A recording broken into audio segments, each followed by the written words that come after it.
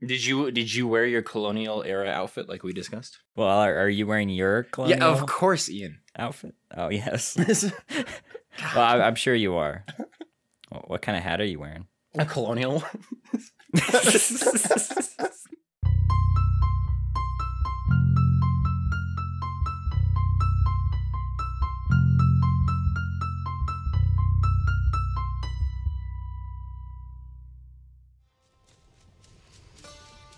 You know,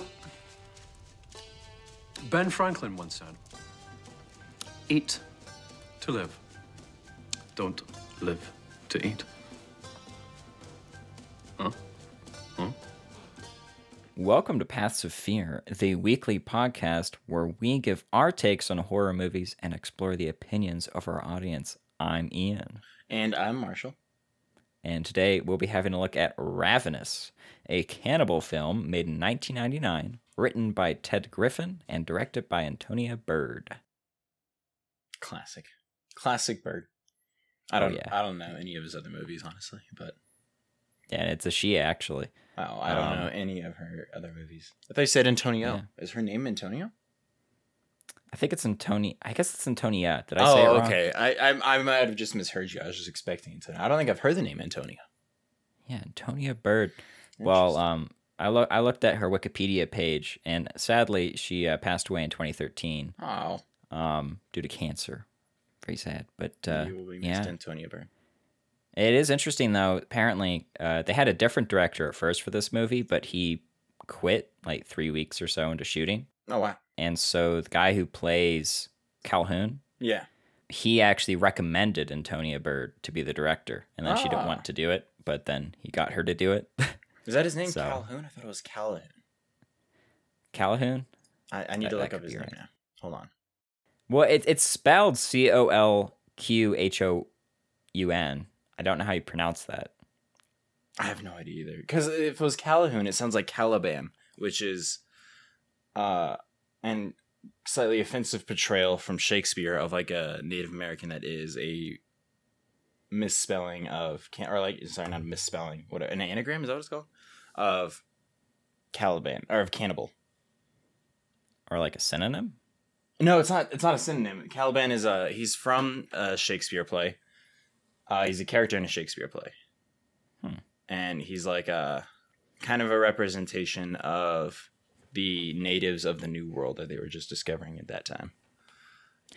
Well, maybe we can call him Calhoun. We're gonna call him Cal. We're gonna just call so him I'm right on that one. Yeah. I'm thinking. I keep forgetting. Or do we want to do the teaser first and then the scores? Yeah, throw us that teaser, Ian. All right. John Boyd, a second lieutenant in the United States Army, commits an act of cowardice while fighting in the Mexican-American War. For this, he's exiled to a remote outpost high in the Sierra Nevada. Soon after, a frostbitten stranger comes in the winter night, telling of a most gruesome act that befell his party in the Sierra Nevada mountains. The outpost's skeleton crew on Colonel Hart's command decides to make their way into the mountains to save what's left of the stranger's party. But what act shall befall them? There's no telling what people will do when they become insatiably ravenous. That was perfect, Ian. Well, Ian, what'd you think of the movie? I liked it, so I give it a 7 out of 10. 7 out of 10, pretty solid. I really enjoyed it. It was a weird blend of like kind of horror, but it wasn't like entirely hard horror.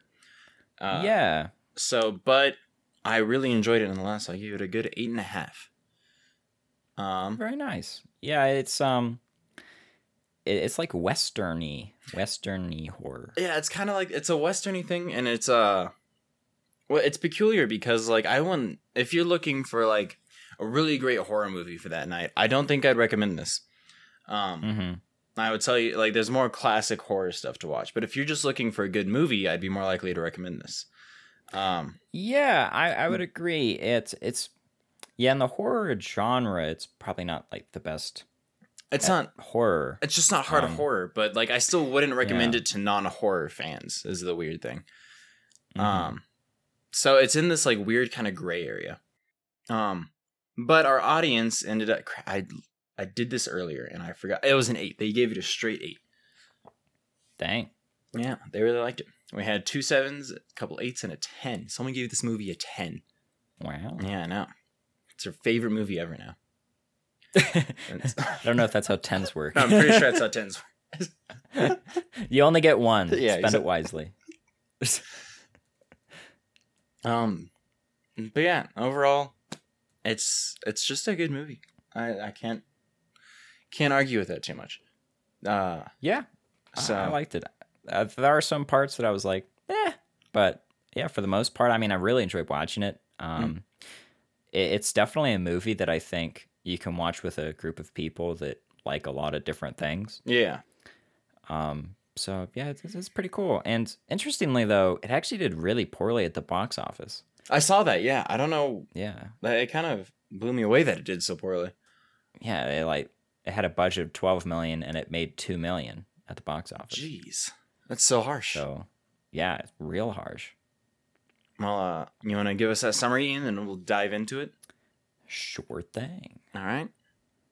During the Mexican-American War, Second Lieutenant John Boyd, fighting in the United States Army, finds his courage failing him in battle and plays dead on the battlefield as his unit is massacred around him. His body, along with the other dead, is put in a cart and hauled behind Mexican lines. However, in a redeeming moment of bravery, Boyd seizes the chance to capture the Mexican command post. His heroism earns him a captain's promotion, but when General Slauson learns of the cowardice through which victory was achieved, he posts Boyd in exile at Fort Spencer, a remote military outpost high in the Sierra Nevada. You're no hero, Boyd. I want you as far from my company as possible. I'm sending you to California.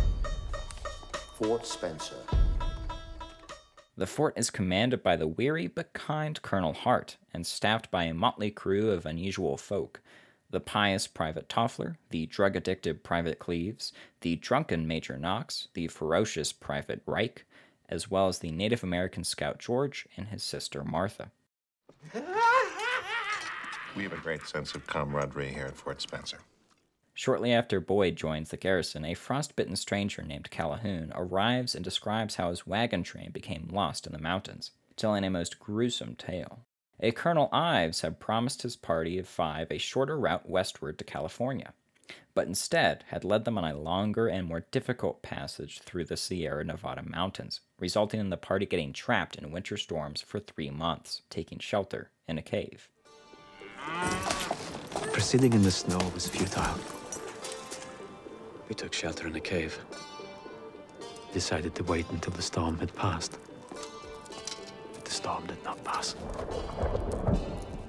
Racked by starvation, Calhoun and his fellow travelers, having already eaten the oxen, the horses, and Calhoun's dog, were reduced to cannibalism, eating those that died from malnutrition.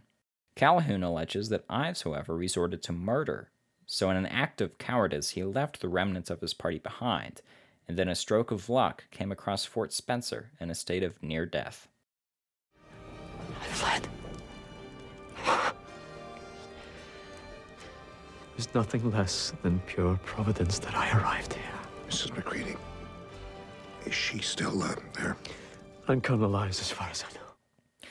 After hearing the story, Colonel Hart puts together and leads a rescue party to retrieve the survivors.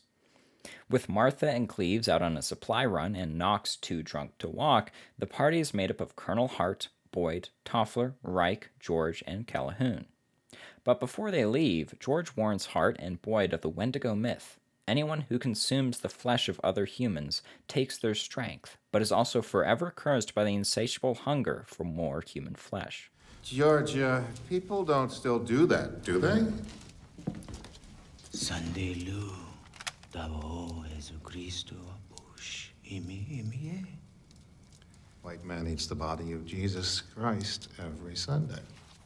While traveling through the mountains, Toffler is injured when he stumbles off a cliffside. The next night, while sleeping, Toffler wakes everyone up when he begins yelling that Calhoun is licking his wound. He was licking me! Calhoun, while claiming he had had a nightmare, admits he can't be trusted and asks to be restrained. His hands are tied with rope, and he's led along by Reich. When the soldiers reach the party's cave, Calhoun begins acting erratically and seems deathly afraid of what's inside. Boyd and Reich go to investigate. After traveling deep into the cave, they discover the bloody remnants of 5 skeletons, and realize that it was Calhoun who murdered everyone in his party. How many did he say what's in the party? 6, right? Why? Who's this? Lions. Oh, Jesus. While Boyd and Reich rush out of the cave to warn the others, Calhoun, wearing his fear as disguise, digs up a knife outside of the cave and stabs Colonel Hart from behind. He then shoots George with the Colonel's gun and chases after a fearful Toffler. Run!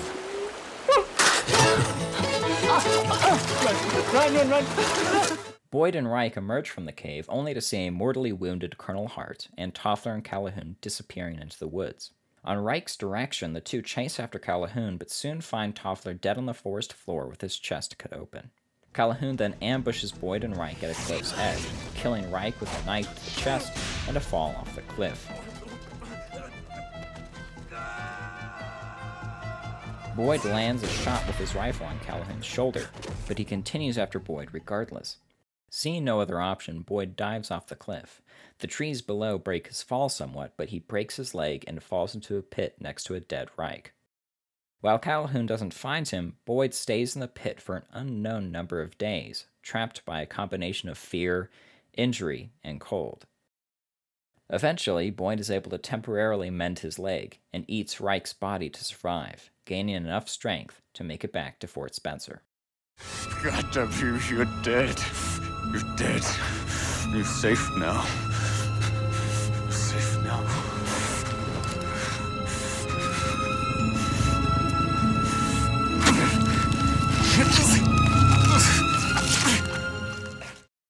When Boyd finally limps back to the fort, he is delirious and severely traumatized, and returns to find that it has been reinforced by General Slauson and a detachment of cavalry. Neither the general nor Cleves and Martha, who never met Calhoun, believe Boyd's wild tale. And the hungover Knox cannot recall and refuses to back Boyd up. I do remember the man wore a beard. But as I was saying, sir, I was feeling a bit ill that day. A second expedition to the cave finds no bodies or any trace of Calhoun. An interim commander is then assigned to the fort to replace Colonel Hart, but to Boyd's horror, it is Calhoun, who now professes to be Colonel Ives. The men refuse to believe Boyd's accusation that it was this Colonel Ives who killed the others, especially since he bears no sign of the gunshot wounds Boyd claims to have inflicted on his shoulder. You say you fired on this Calhoun. Struck him in the shoulder. Well, that would leave a wound now, wouldn't it, General? I presume so. Despite no one believing his story, Boyd proceeds to keep a knife on hand and never lets his eye off of Calhoun. Additionally, Boyd starts to have intrusive thoughts of killing and eating other people, but he stringently resists the idea. He asks Martha how to defeat a Wendigo, and she says that since all the Wendigo can do is take for itself, the only way to defeat it is to give yourself. You start Wendigo. You give yourself. You must die. Later, when no one else is around, Calhoun reveals to Boyd that he used to suffer from tuberculosis. But when a native scout told him the Wendigo myth, he just had to try it. So, he murdered and ate the scout, and this did indeed cure his disease and made him stronger. I grew stronger. Later, through circumstance, my wagon train grew lost in the Rockies. I've heard this story before. I ate 5 men in 3 months. Later that day, Martha and Knox find that the horses have all been butchered, and Cleves has been killed. This is pinned on Boyd, and he's beaten and chained up by Knox. That was for Cleves. And this is for my horse. Martha is then sent off to retrieve the general so Boyd can be taken to prison. While Boyd is chained up, Knox is killed by someone most unexpected, Colonel Hart.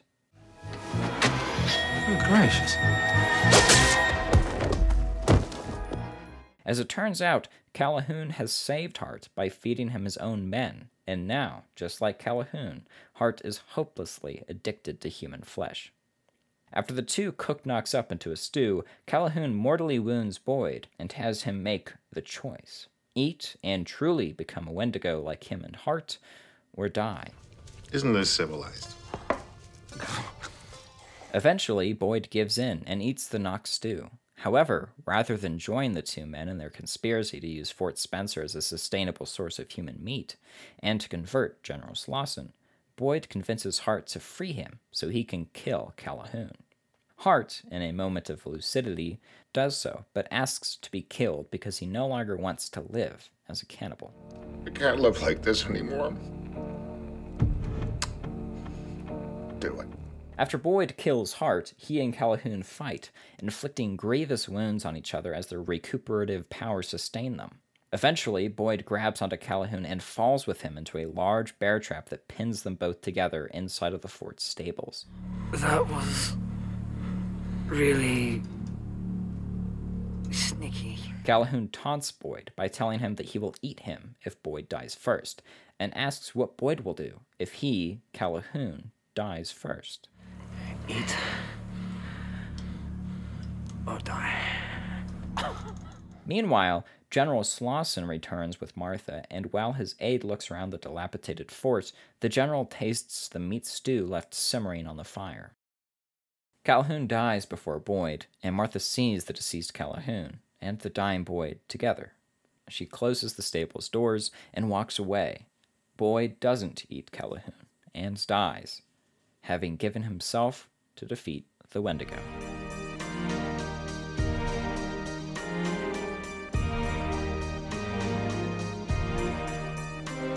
Beautiful. I was looking at the cast list, and I knew the name David Arquette's on the guy who plays Cleves. Mm-hmm. And he's Dewey Riley from the Scream franchise. Oh. Yeah, so that's fun. Well, damn. But I wanted to say, one thing that I thought was peculiar was you mentioned that that Colonel Ives was suffering from tuberculosis before he became a Wendigo. He also mentions he was suffering from depression and suicidal tendencies, which I don't know if those were like diagnosable in that time period, because like the kind of awareness of depression is like it was treated more as like an emotion, like I'm it was the big sad back then than it was. It was just called winter, I think. Was it really? Wow. No, I don't think so. Oh. It's just like I was like, I think just because it was probably so common, I imagine, especially during the winter season and whatnot. Like, yeah, I would be surprised if people would even be able to self-diagnose and be like, man, I feel really down all the time. I wonder what this means. Sad. It's just like, oh, just the everyday. Man, it's colonial times for you, buddy. Mm-hmm. So yeah, that is interesting that he mentioned that. But yeah, overall it was really great. And one thing I appreciate was that they didn't portray Native Americans super terribly, which is like super irregular, especially for older movies. Yeah, it wasn't too bad. They get some of like the worst representation in films, and it wasn't bad in this film. Yeah. I'd be curious to know if they were played by actual Native Americans or not. I would also be curious. Yeah, I guess I should have looked that up. You know what? I could look that up now. Do it. But yeah, typically, like, especially in older movies, they're portrayed as like these just kind of either just like these dumb brutes, or you see in some cases as they're just kind of these like almost like woodland creatures, like fairy creatures. Like in Peter Pan, for example. Peter Pan's like one of the worst examples of it, because like everywhere you just see like it's just terrible representations of Native Americans, and like we're selling that to kids, and it's just like, what do you mean? But the one female Native American, she was actually like she was like kind of a smart witty character in a way, and it was nice. It was a change of things. It does appear that that both of them are in fact actual Native Americans. Awesome. Yeah, that is cool. Not bad representation there. Yeah, it's been great. Like they've always had presence. They've always been portrayed. They've just never been portrayed kindly. It was nice. Yep. There was one thing pointed out that I did think was peculiar, was the bear trap. The size of the bear trap at There was a to call it a big bear trap is an understatement. like I feel like a bear it would could step swallow on this. a whole bear. Yeah, like the bear would accidentally like go under it. Like it would just close on top of the bear. And he's like, "Oh god, that could have hit me if I was taller." Yeah, I mean, like I didn't even know bear traps that huge existed. Like I'm curious if they actually did, or if this was like a prop made for the movie that was like inspired. Just like, we need a big bear trap because like that bear trap was like as tall as these men. Like it was like 6 feet. It was absolutely insane. It also like when it closed on them, It didn't seem to puncture. yeah, exactly. Like it seems to kill Calhoun pretty quick, especially considering he was a Wendigo. But it didn't look that bad. No, it didn't. It just It kind of just rested looked on like they were stuck together. Yeah. And forever. It was neat that like Boyd had to give himself in that way that they were talking about, like Martha was talking about. Yeah. And it was cool seeing that kind of play into effect while he was defeating him. But I for all the gore that they put in this movie, like it was always like an appropriate amount of like blood and stuff for when they had kills. That was underwhelming right there. Yeah, I guess it's kind of like the Texas Chainsaw Massacre sort of meat hook moment. Yeah, exactly. Where it's like, well, I was expecting that to be worse. Yeah, especially for a way. giant bear. Yeah. But all in all, it didn't ruin the movie by any means. It was just a little peculiar. It was just a little peculiar. I loved what he said afterwards, though. He was like, well, that was sneaky. Yeah. What a line. I love the idea of like being in battle and just giving your opponent props throughout. Just like, that was a good play right there. You did good. Yeah, that was sneaky right there. Good job. And I really liked that actor actually who played. I mean, I liked all of them to be honest, which is great. But Calhoun, he was good. I've seen him in some other stuff, and just like the way he said things, like in the end there, he said like if you die, I'm gonna eat you, like just straight up. And he also did a good job because like at the start of the movie when he's a stranger, he's great at acting that, and then sort of changes roles as it's revealed that actually that is Colonel Ives. Yeah, they did. They did a really great job with that, and what I was really impressed by with his performance was in the beginning when he's first telling them of his story that ended up being mostly, or that was like partially a lie. True. It was true. He was just portrayed as the wrong character in it. Yes. And but it's this it's just a close up of his face while he tells the story next to a fire. For like 99% of it, you see a couple cutaways of like a couple people getting killed before they're cannibalized. But they're just like these little like 2 or 3 second cuts. Yeah. But like he's telling it well enough. He's giving a good enough performance there that I don't mind. Like I feel like I'm sitting around a fire just like listening to a guy tell a story, and I'm like, wow, this is really cool. Yeah, that was really well done because and they did, like you said, they did have some cutaways where they showed like parts of the story like actually being acted out, as many movies do. It's sort of the norm. But they also most of the time was spent just on his face. Yeah. Just this sort of wide shot of his face. And yeah, that was really well done just because his acting was spot on and it felt pretty real there. So I'm glad that they spent that much time on him just because he did a really good job expressing that. Mm-hmm. And I was so sad when he wasn't the lovable character we met in the beginning. I was like, man, dude, I want to see this. Like, I like Calhoun. I don't like Colonel Ives. I want to see Calhoun. Yeah, for real. Yep. I love that Major Knox was so drunk that he didn't even remember meeting Calhoun, and that's what fucked Boyd over. Like, if he was sober, everything would have been fine, but because he was drunk, it was all crap. It was great. And so one thing that was peculiar to me was Boyd. It was kind of implied that he'd committed cannibalism before, right? Was sort of, I think what they were getting at, the opening scene. So they actually have this opening scene. I didn't include it in the summary, but they have this opening scene where there's all these soldiers, including Boyd, sitting around a table. Everyone has like a piece of meat on their plate, and they just like dig into it, like they're ravenous, right? And it makes it look kind of gross the way that they film it, and the sound effects and everything. And then Boyd has flashbacks to when he was in this pile of bodies, and his like superior officer was on top of him, his like face half blown off, and was bleeding onto him, and the blood was getting into his mouth. Yeah. So I think that's what it's hitting at, is that because he was tasting person, it sort of traumatized him in that way. Okay. As if I was curious to that. Yeah. And like, was just getting that blood in his mouth enough to strengthen him some or something? But that was like the one thing I was curious about, because I feel like it could have been stronger. So they could have just like given us that a little better, because I feel like you had to be putting a lot together, and like I feel like it was entirely clear, but it wasn't too terrible either. Yeah, and I think in a way they kind of wanted it to not be quite there yet. They didn't want to have the Wendigo stuff yet. They just sort of wanted to introduce this idea of like not wanting to eat meat. Yeah, and it being gross, and you have this ravenous theme, of course.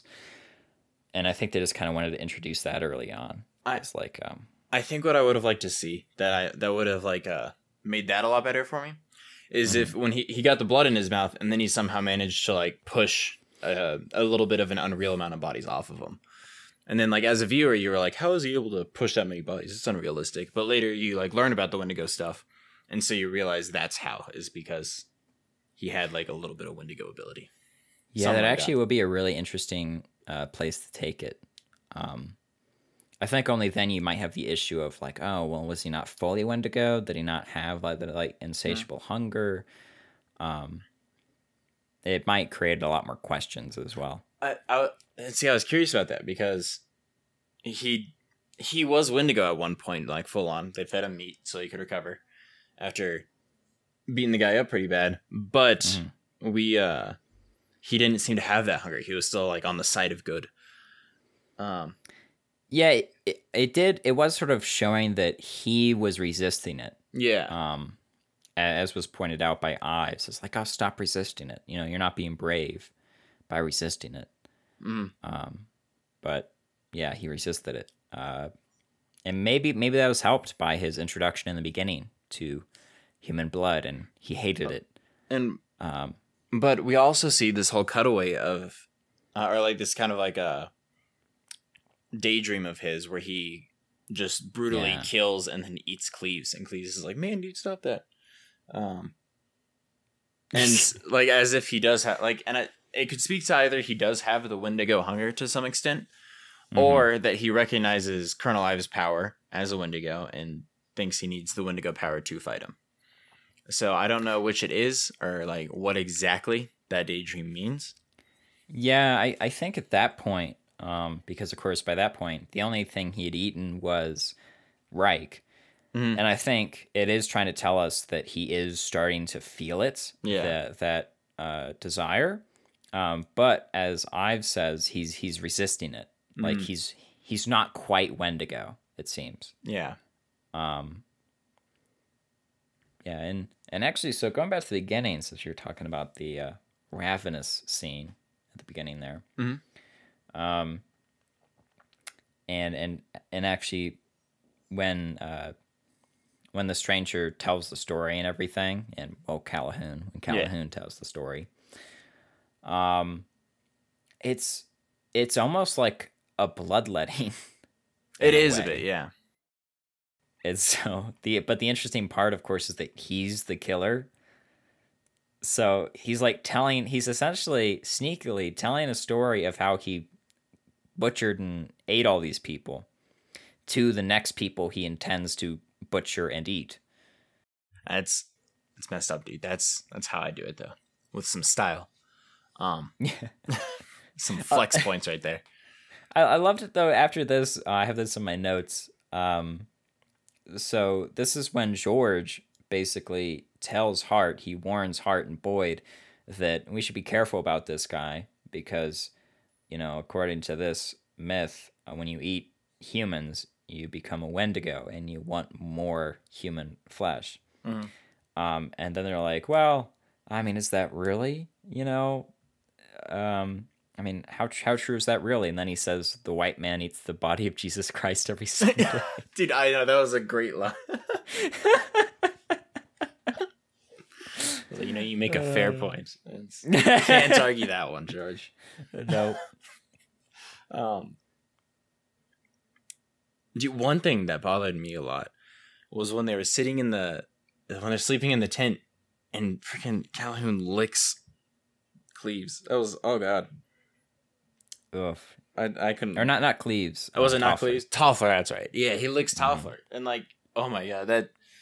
It just has so, oh god, that bothered me so much. Like, that bothered me more than like anything else in the movie. And you didn't even visually see it. It's just inferred, and I was like, oh god. Oh god. That is one of the creepiest things. Yeah. Like licking someone's wound. Mm. Or, I mean, it almost sounded like it sounded like he actually touched his lips to it. Mm-hmm. Yeah, that's creepy.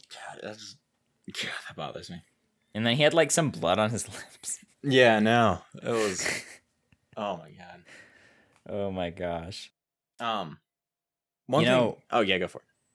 Oh, well, I was gonna say, so during this part, right, this is when they're in the mountains and like when they camp out and everything. After this, Calhoun is tied up. Like he wants to be. Like he says, like, oh, you can't trust me or restrain me. Right? I want you to.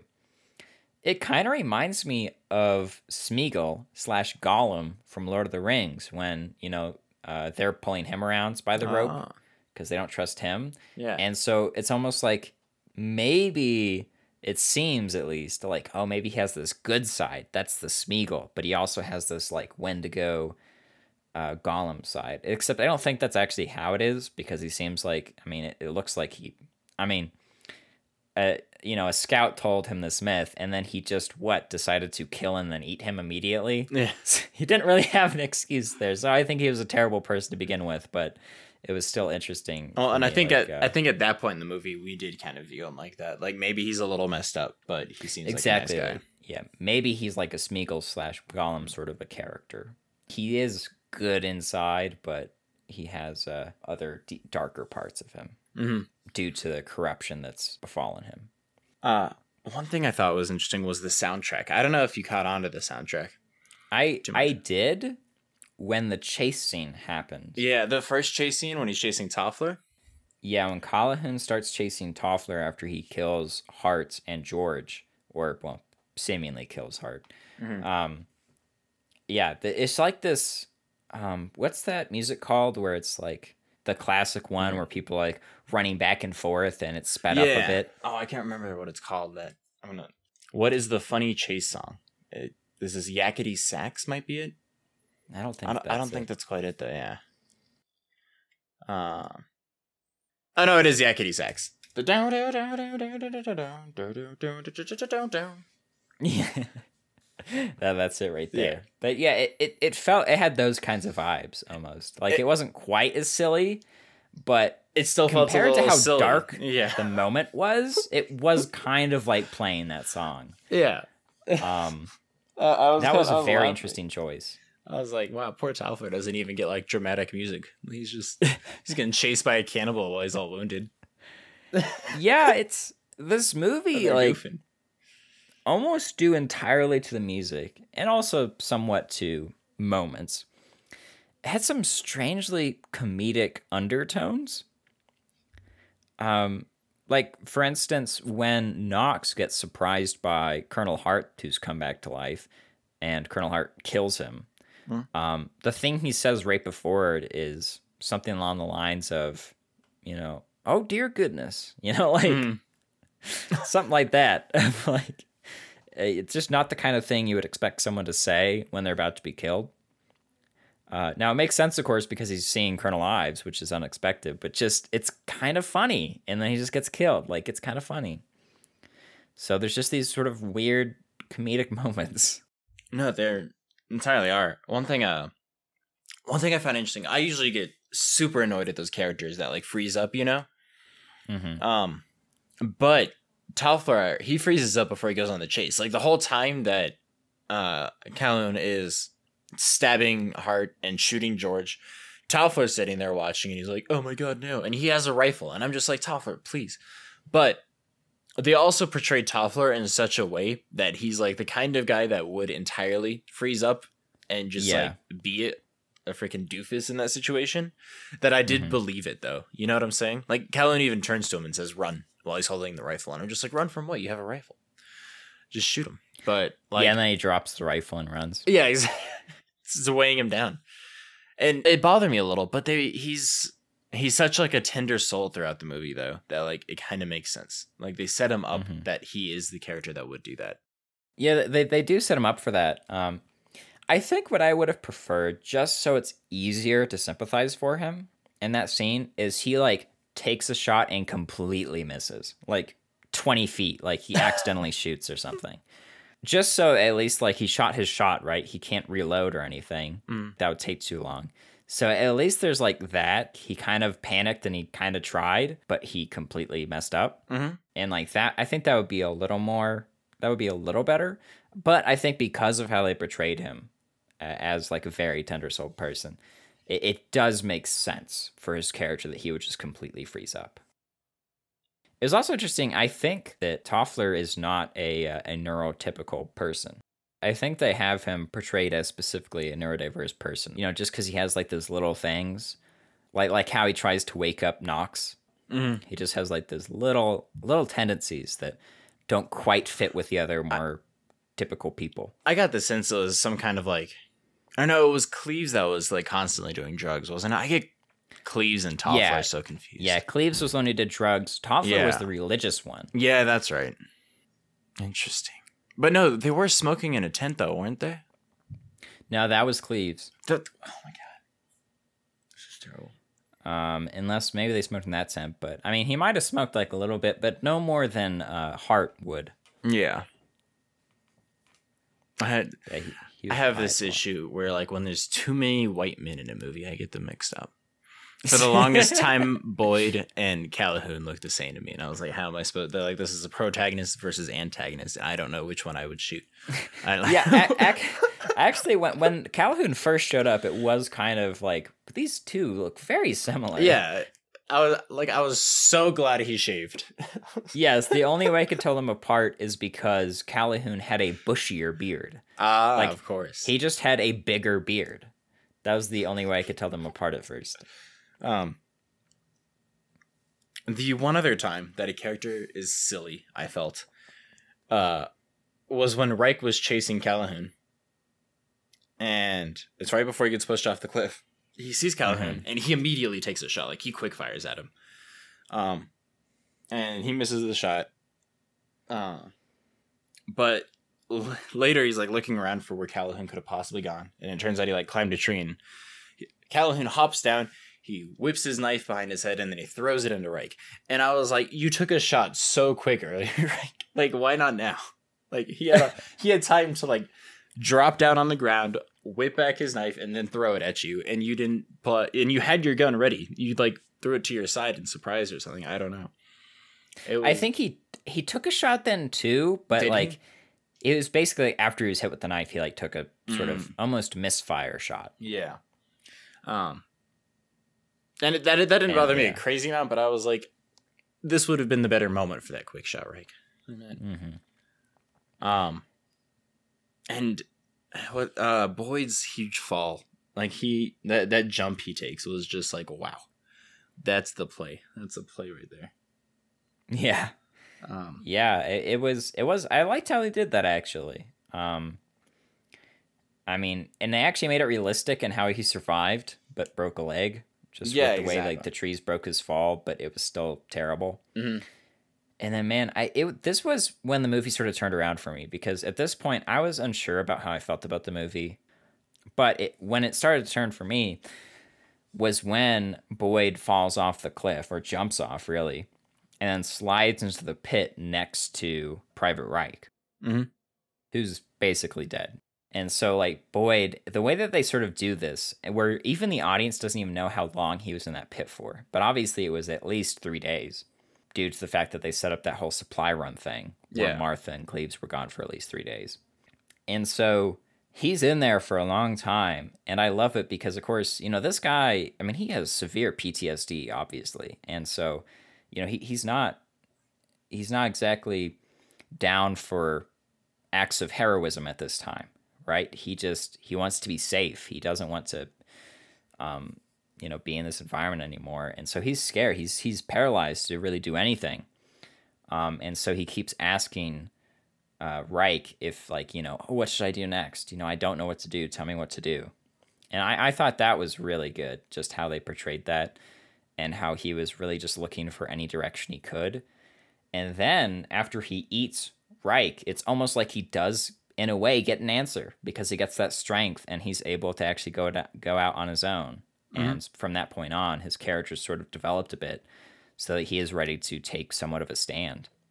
Yeah, it was... I really like that they don't... I feel like this doesn't happen too often in horror movies. It's more like kind of a... You find it outside of the horror genre a lot, but you see him in an act of cowardice in the beginning and he regrets that. And then he's on kind of this redemption arc from there. Yeah. Of like, I already messed up once. I let everyone die before, but this time I'm gonna try to save you. I'm gonna try to do the right thing. And I thought that was I thought that was great. I thought that worked out really well. And Hart, when he came back, that shocked the heck out of me. I did not see that coming. I didn't either. That was well done. Yeah, twists don't usually get me, but that got me. Mm-hmm. Especially in horror, because I feel like they're super predictable most of the time. It doesn't mean they're bad, but like you can usually see it coming if you're careful. But yeah, that blew me away. I 100% thought like all that stuff had happened before Boyd, like the hanging of the horses, the killing of Cleves and all was something that Colonel Ives had done before he met up with Boyd and they got into that whole skerfluffle. I don't know what you would call it. Yeah, But yeah, the way they did it was really well done, and of course it was interesting because I didn't even know it when Knox died or was killed rather, because you have this shot where he comes in and he's like, "Oh golly gee" or whatever, right? Mm-hmm. And then his head gets like cut off. What's weird is that I thought it was Calhoun that did that, but between shots, it's like he was. Like right after that, immediately after, it just showed him still prepping the stew. So it's like, well, how did he? Yeah, I thought it was like a mess up of the movie. I was like, that was a break in continuity or something like that. Doesn't quite make sense. But exactly. But then suddenly you realize, oh, he has a second person. Yeah, and it's Hart, and that was really well done. That was crazy. I also did like that. Because of course what the Becoming a Wendigo does, like it does, I think, give you that sort of Gollum character inside you that wants you to do the bad thing. Mm-hmm. But like Hart, you know, he's a kind man, mm-hmm. right? You know, very kind. But you know, he's affected by that Gollum, and at first it seems like he's totally okay with it, which seems weird for his character. But once he's like in that lucid state, after he looks and sees that all of his books are gone, at that point he's like, you know what? All right, I'm gonna let you go. I just ask that you kill me because I can't live like this. Yeah.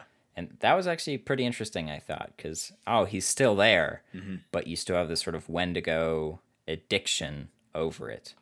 I thought that was good. I felt so bad for him because he asks, "Kill me quick, please. Just make it quick."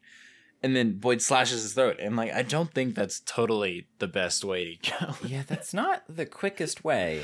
Like you're just sitting there, unable to breathe, blood filling up your lungs speak. Or something. Yeah. And like, yeah. That's just rough. Like dying. Yeah, it seems like one of the worst ways you could have killed him. Like, you could have stabbed him in the back of the head. Yeah, exactly. Could have stabbed him in the heart. There's better ways to go. Honestly, bleeding out of your leg might cutting an artery or something might be better than cutting your throat. It'd be less like painful and disturbing for you in the last moments. Yeah. Yeah. So it's kind of the worst way you could have done it. But yeah, overall it was good stuff. I can't think of really any other talking points I had for it.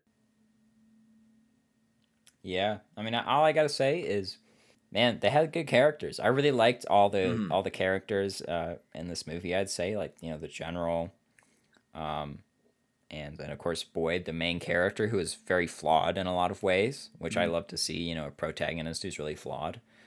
And then just all the people he meets. I love Hart. Of course you're supposed to love Colonel Hart, like just the sort of kind older gentleman. The father figure of it all, really. Yeah, exactly. Who just wants everyone to be okay and taken care of. But yeah, they just did a great job with it, and yeah, well, good movie. They set it up as this like dysfunctional but still kind of like loving family, which is fun. And they're like, that's the drug addict, that's the drunk. And it was nice. I did like their setup a lot, and like even though we may have not gotten to know the character too well, you still felt like you knew the character to an extent. Yeah, for sure. They introduced them well, and yeah. But yeah, overall, very enjoyable characters. I did think that was very nice. Good characters. If you've got nothing else, Ian, I'm ready to hop into the summaries. You got anything else? Yeah, the surveys. Let's do it. So, it was rated an average of 8, and the scariness of the movie was 4. That's it. Shouldn't have taken as long as it did, but so it wasn't, which I agree, it wasn't a terrifying movie, but it was like a fun movie to watch. It was still very engaging in its plot with its characters. So yeah, and it's like we were talking about, it's like a horror gray area, because like while it's not necessarily for non-horror audiences, you're still going to enjoy it as a non-horror movie. I think that's why it did so poorly at the box office. I was about to say that. It was because, it's for horror fans, but not meant to be enjoyed as a horror movie. Yeah, it's and that it does so much. So, it's like part Western, it's sort of part war movie, part cannibal movie, sort of part horror movie, part like slightly comedy. Yeah. It's like a weird mishmash, and it's really enjoyable. But it's also sort of difficult to recommend. Yeah, exactly. Like, what situation do you recommend it in? I recommend it as a family movie, unironically. Maybe not for young kids, but everyone liked it. Like, some people liked it more than others, but everyone liked it. Everyone enjoyed watching it. So this is a family movie. I did not expect to come across a family movie on the cannibal theme night, but... That's just what you get, I guess. It's like Deadpool, a family movie. Yeah, exactly. It's a love story. So, and here we go, Ian. The Paths of Fear question. Which aspects of the movie scared you the most, if not personally, then for the characters? So we have 4 options here. Being so insatiably ravenous that you cannot stop yourself from consuming another human being. Being the last alive, alone and without guidance, while death searches for you. Knowing that someone is dangerous and terrible, but being unable to convince anyone else. And lastly, being so frozen with fear that you can only watch in terror as your friends are killed in front of you. So, which do you think was the most scary for people? The ravenous, being the last alive, unable to convince, or being frozen in fear? Oh, man. Most, I'm going to go with... Oh, I'm worried for you here. We need a win. Being able to convince people. Not being able to convince people. Okay, that it wasn't. There was one that simply wasn't voted on, and you didn't get that one. So good for you, Ian. However, the other 2 were tied for first. So you got the one that was in between. So you know what? That's a half win. We'll take. It's not a loss. Well, it's half a loss. Sort of a loss. Not a huge loss. Which 2 do you think tied for first? Or in other words, which wasn't voted on? Which wasn't voted on? I'm going to go with being alone. As the one that wasn't voted on? Yeah. I'm so proud, Ian. You got it. You nailed it. Yay! That's the biggest one I've gotten. That's amazing. But yeah, so people thought that the being frozen in fear and being so insatiably ravenous were the two that took it for him.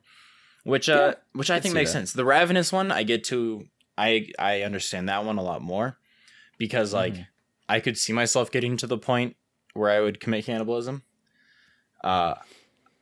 Which I don't know if that actually says something bad about me because I can't see myself freezing up with fear so much. It's just like whenever you're going into a store while hungry, you're like, I don't know if I could do this. Maybe I should just eat one of these people instead. It'll be quicker. Just in the meat aisle, licking the person next to me.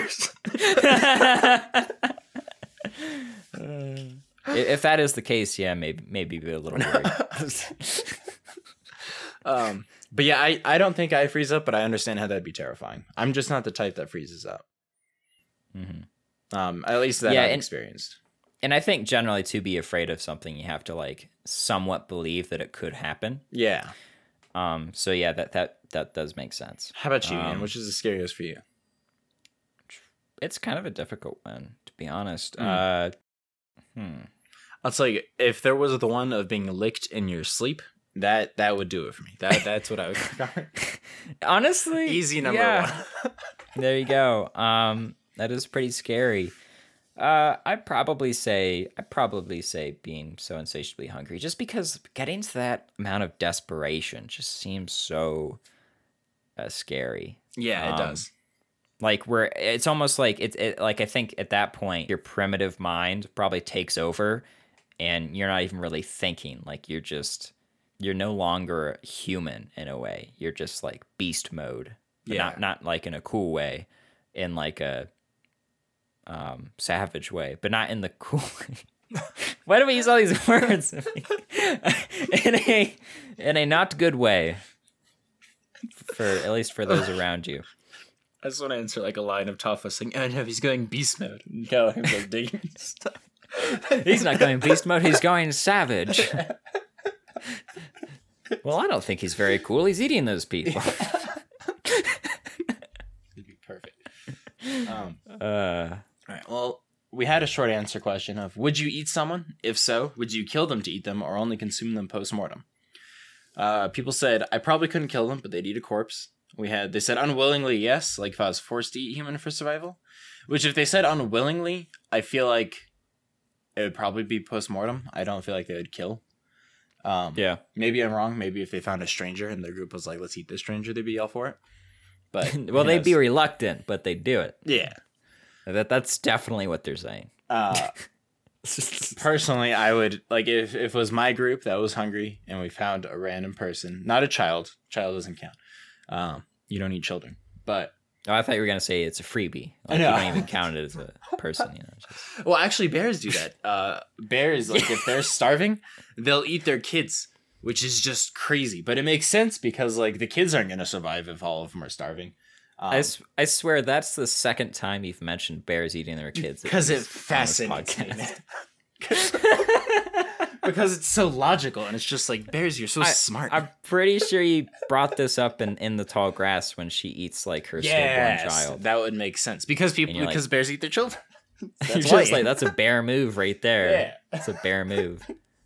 But like, it just makes so much sense because, like, of course the kids aren't going to survive if they're all starving. The mom's going to do it, and then she can have more kids, and it's just like that. It's just, there you go, survival of the species. Oh, bears.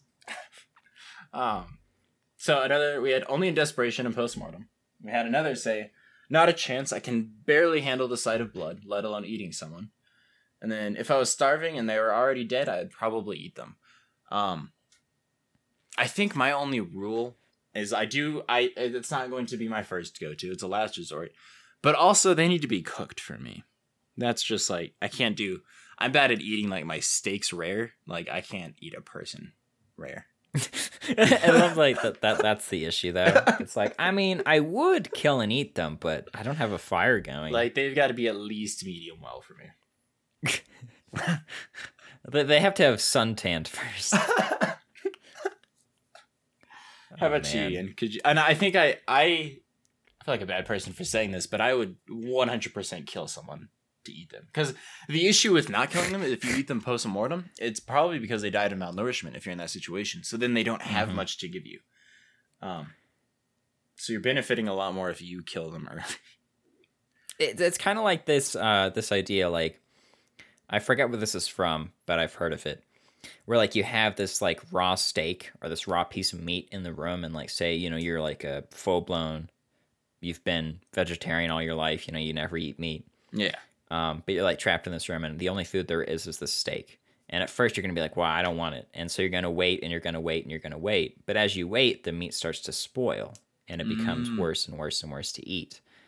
And so the question is, do you eat it early because now's the best time to, even though you really, really don't want to? Or do you wait until you're so hungry that you'll eat it out of desperation, but by that time it's spoiled? Interesting. What a situation. Yeah. You know, when you find yourself trapped in a room with only a raw steak. See, this is why I'm not vegetarian, in case that happens. Well, you got to cook it, though, so same situation. Yeah, I just wouldn't eat it. Couldn't bring myself to do it. But yeah, that is an interesting point there. And it's always so hard to tell when you're not in those situations. And let's hope none of us are ever in that situation. That'd be ideal. Don't go through the Sierra Nevada mountains during the winter. At least not on like a random passage that someone's bringing you to. Definitely not during the colonial era. Yeah, I can't see myself like in a group of survival. I feel like I'm like, I don't know. I would find it very difficult to even think about like killing someone, unless it's like self-defense sort of thing. So I'd probably be one of those people who like, oh, the person's dead, and even then I probably wouldn't want to. But if I'm starving, like, yeah, maybe. See, you said that, and like I think I'm the type of survivalist where like if we were even in the beginnings of a survival situation, we were all just lost in the woods, I'd immediately start thinking like, in what order do we eat people if it comes to Don't go camping in the woods with Marshall. As soon as you get to the campsite, even if you have a full cooler and pantry, he's gonna already be starting to think. We have cell phones in service. It's just like, writing down in my notebook. Just in case, I'm gonna write down this random list of names that has nothing to do with anything. Don't worry about it. If you're at the top of the list, that's great. At the bottom of the list, even better. Someone's like, "Are you writing out our itinerary, Marshall?" It's like, no, it's an ingredient list. I'm thinking about what food to save for when we start eating people. You know, do we want to save some garlic for that? You know, make it taste better. Oh my god. You should bring spices. But all right. Our last question. You do a terrible thing for a great sum of money, unimaginable wealth. What's the worst thing you can think of that you would do to achieve this wealth? And could you keep doing it regularly to maintain it? I left it very open-ended because I was very curious to see what people would do as the worst thing. Like, because there was that thing a while back that was going to like Facebook and whatever of that person like with their foot above the little baby bunny rabbit being like, if I gave you $1 million, would you do it? Implying like, would you crush the baby bunny rabbit? And like, oof. Dude, that one's I would eat a person in an instant, but crushing that little baby bunny rabbit, that was... Yeah, I don't think I could do that. Not for I don't think I could do that for any amount of money. That's... Unless like someone I knew was like dying of something that they couldn't afford to pay for, then it starts to become a conundrum because you're like, well, if I kill this bunny, I can save this person's life. But then like also, if you have all that money though, imagine how many lives you can save, you know? But like, does that reconcile it? And it's just... Oh no. the cute little bunny though. I know, God, dude, but it's a bunny. It doesn't live. It lives like, what's a bunny's lifespan? They have like 9 years to live. That's nothing. And there's so many rabbits. They're so easy to breed, and they die so easily. Like I remember once I was walking back. I was walking through a street because I used to park in my old high school, and I worked a few streets down. So I just leave my car there and then walk to work, and then walk back to the high school at like midnight or something. And it was really dark, so it was always a little freaky. And there's these little like kind of store entrances that where the door is like in that kind of like little square, like the building is pushed in a little there. I don't know what you call that, but that entrance, that entryway where there's a little roof over it in the door, and it's all dark over there. And I remember I saw a raccoon there once, and I was like, that's it. I'm never trusting these areas again.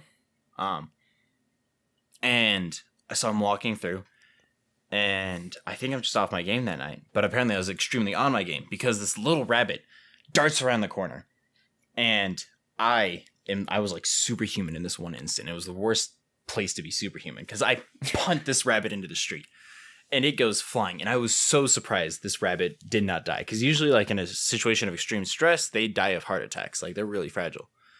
That's not uncommon for rabbits, as I understand.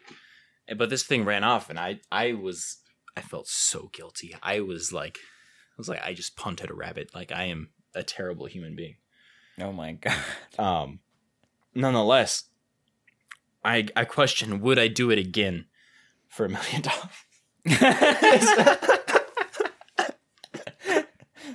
Oh my, yeah, man. I mean, especially since you already did it once. Exactly. And like the rabbit was mostly okay. As far, I mean, it might have died later, honestly. I don't know. Oh gosh. That was something. But like, you know, I don't feel guilty with it today. So like, I get over it. But that was very unintentional. That was just a reflex. So like, I just don't know. It's tricky. Mm-hmm. Yeah, I mean, that is a weird question, and I'm guessing that this has to do with the sort of Wendigo thing, right? Of like, yeah, they cannibalize. What do you do to take? Yeah, because you need to take. You have this insatiable hunger. You need to fulfill it. What are you willing to do so? Like, what are you willing to do for a Klondike bar or whatever? But like in person form. I always thought that was such a dumb thing. It's like, they're not even that good, man. What do you mean? What would I do? I would do nothing. But anyways, it's a hard question to answer. But what we get? We have one person saying my brain is already fragile and likes to punish me, so no amounts of money would convince me to regularly do any amount of evil. And that's fair. I think that just means you're a pretty decent person. I don't know if I blame it on your brain being fragile. I think that's just being a decent person right there. I don't think that's bad. Not being able to commit evil acts on a regular basis doesn't say anything for bad material wealth. Yeah. If I had billions and the only way to maintain it was to murder people, then sure, why not? But okay, hold on. They do mention I couldn't just murder random people. They have to be bad people, like rapists and animal abusers, and that's fair. That's a good loophole you found there. Yeah, I'm glad you added that part. Just like, I mean, if I had billions and I had to kill people to maintain it, sure. And they mentioned animal abusers, which, like, I think is Marshall, watch out. bunny punter. But like the people that like actually do harm animals, like not by accidentally punting them, but like purposely harming them. That bothers. Like, an animal is so goddamn innocent. Like, why are you doing that? And like, I'm a hunter, and so like, I'm okay. I will shoot an animal because like there's a purpose to it. There's meat. It's like a tradition amidst my like family. But I will. What I hate is like shooting an animal just to shoot an animal. That's not cool. It's just they're just like the people that like kick their dogs. It's just like that's a good boy right there. You can't do that. God. Yeah, I mean, and if they're being a bad boy, it's your fault. Yeah, exactly. People who just abuse animals and get joy out of making animals feel pain. Like that is like the most deplorable thing. It really is. All right. So the next is, I really have no idea. I don't think I would survive doing something terrible regularly, even if I was using the money in charitable ways to try to balance the scales. I wish I had a more creative answer, but I just don't have one. And I think that's fair. Like, you even thought ahead to like using the money for charitable means to make up for it, but you don't think you could do it. Which I think that's just fair. Like, I don't think you need to be super creative, because if you can't go through with it, you can't go through with it. And I don't think that reflects poorly upon you. The obvious answer is murder, and there is no way in hell I would be able to do it more than once, on the off chance I could go through with it once. Yeah, that's fair. Classic. Making annoying, would you like to... Oh, here you go. So making it annoying, would you like to add this special feature to your service calls? like adding a bunch of useless stuff to an internet package, but I was quit as soon as the customer seemed annoyed at me. I like that. That's the worst thing is upselling people.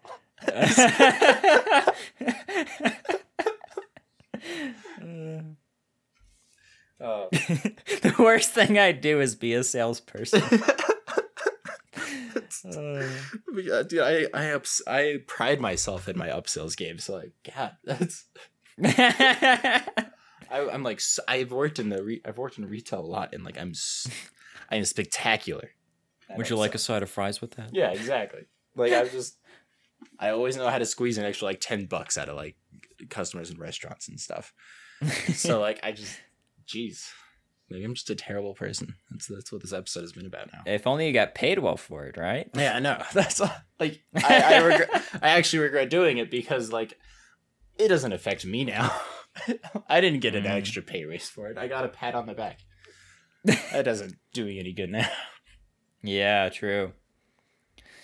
Yeah, I mean, man, are there any more responses? Nope, that's it. Ian, how about you? Could you keep it up?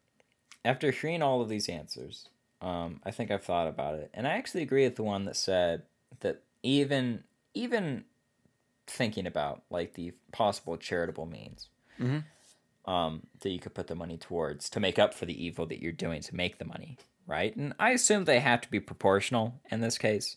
You know, if I can do like, you know, if I can upsell someone and then make $100 billion and then give like 99.99% of that to like, you know, good causes, then of course I'd do that, right? Because it's not equal. But assuming that like I can only do as much good with that money as I am doing evil, not even accounting for like my personal desires that I want with that money, I could never do that, because essentially then you are taking that sort of position of a judge of morality. You are taking, and I don't think it's really my right to sort of take that scale and decide who should have less and who should have more, essentially. No, I think that's a fair way to look at it. And also I think at a certain point, like when you have that much money, like say you have like unlimited wealth or something. Well, not unlimited. Say you have like, I don't know. Just unreal amounts. $20 million. I don't know. $100 million. I think something happens to you when you get to that point. Either something, I think it's a combination. I think something happens to you when you get enough money where you actually become less giving because you're worried about losing that money because you think it's important. It seems so fundamental to your livelihood, right? Yeah. So I think you become less giving and you focus more on that money. And then also I think to get to that point, to get that much money, you have to be focused on money. And when you're focused on money, you're not focused on people. And that means you're prioritizing money over people, and that always ends badly. And that always means that, you know, you're going to have, Jeff Bezos is going to have low-wage workers having to pee in bottles so that deliveries can happen faster so that he can make more money, right? And that's what happens when you put that value on money. So I don't want to be that wealthy. I think I don't think it's good for you. Yeah, I'd agree. And I like what you said about being the judge, because I think that's the real danger of this situation is even like when you put yourself in that kind of position of power, I think naturally power is naturally corrupting is kind of the idea. I don't know how much I believe that. Because I've seen people like get wealthy and stuff, like make a large amount of money, but still actually be really great people. And live relatively like humble lives. It's possible, but I do agree that is the outlier that like you don't see it often. I think it's possible to become super rich and without screwing people over and being a bad person. But certainly you can become wealthy while still maintaining your dignity and your respect of other human beings and prioritizing them. And to actually bring it around back to the movie, you know, like it's basically this sort of decision is actually what Boyd ends up doing, because he has this ability. He has the ability because Callahan, he dies first, right, in that bear trap. And so right in that moment, Boyd has the option, and you see it in his face. He has the option to eat Callahan, and he can gain his strength, and he can escape that trap, and he can live. But if he does that, he's going to have this power. He knows, you know, he's going to have that power, and it's going to make him want to eat people. And even if he wanted to do it charitably, like, eat bad people, right? Not indiscriminately, but eat specifically bad people that he meets, he becomes the judge, right? He has that power and he becomes the judge. And so he decides against it. And he decides, you know what? No, I'm not going to do that. I'm not going to do a bad thing to a bad person to gain this power, this wealth, because I'm just going to harm other people. And so he dies. So yeah, I think that's definitely, I agree with Boyd on this one. Yeah, I think I'd have to go with you on that. Well, Ian, on top of that, any last thoughts you got? No, I think on that bombshell, it's time to end, in fact. Yeah, I'd say so. Thank you all so much for stopping by. Don't forget to check out the description of the episode where you'll find the Discord link in case you want to join our audience and weigh in on the movies that we review. Also, pretty soon here, we're going to have a website up. So I don't know if it'll be up when you listen to this. I mean, probably not if you're listening to it like on the day of release. It came out. Yeah, but we're only human. At some point, we will have a website, pathsofear.com. So I don't know. You can give it a shot. Put it into your web browser and see what comes up. It's www.pathsofear.com. Yeah, pathsofear.com. Go for it when it's there. Maybe it's not. I don't know. Mm-hmm. Anyway, just try it anyways. Who knows what it is right now? Is it anything? Hold on. No, it's not anything right now. Pathsofear.com. Yeah, it can't be reached. All right, I've always been curious if there's a pathsofear.com. Hold on. No, there's not. Okay. Good. All right. Well, dude, if we ever do music reviews, we're Paths of Ear. Oh, okay. Maybe I should reserve that domain. Anyway. All right. Thank you all so much, and you have a wonderful day, everybody. Farewell. Yes, thanks for listening.